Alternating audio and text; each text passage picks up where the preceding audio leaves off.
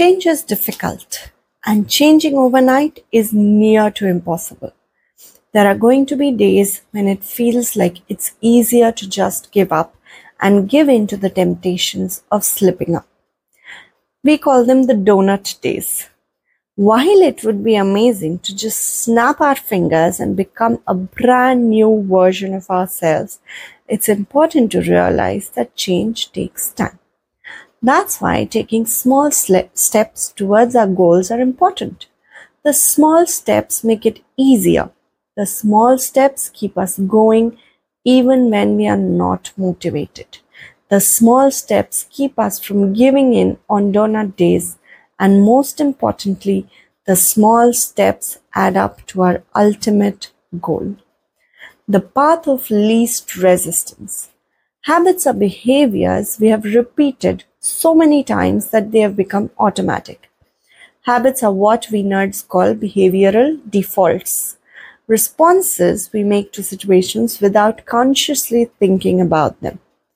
Research shows that as we build a habit, we rely less and less on our prefrontal cortex, or PFC, the part we use for decision making, and more on the basal ganglia, a part which is responsible for automatic action like reflexes and habits.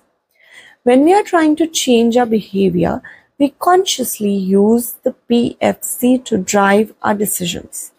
With enough repetitions, we no longer have to make decisions, and the job moves to the basal ganglia. And that's the nerdy neurological behind how habits work. It takes us a lot more effort to use the PFC each time to take a decision. This is why behaviors change is often difficult.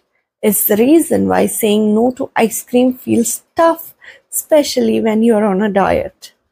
Unless we have built the habit of saying no, each time we make an active choice, our prefrontal cortex is called to action. Consciously choosing how to act every day can be exhausting. In fact, our brain is inherently wired to choose the easiest option because it appears to be the most efficient one.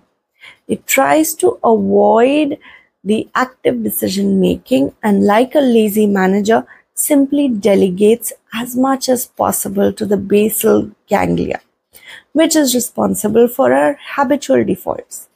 When we see multiple possible options in a particular situation, our natural tendency is to always choose the path of least resistance, to simply go with the flow and not stress our prefrontal cortex.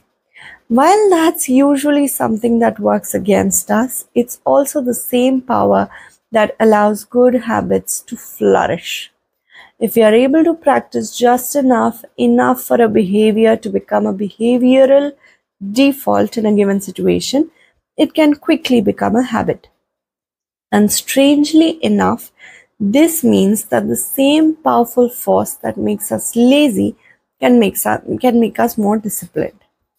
Research by psychologists Brian Gala and Angela Duckworth concluded that persons with positive habits are often mislabeled as having high self-control.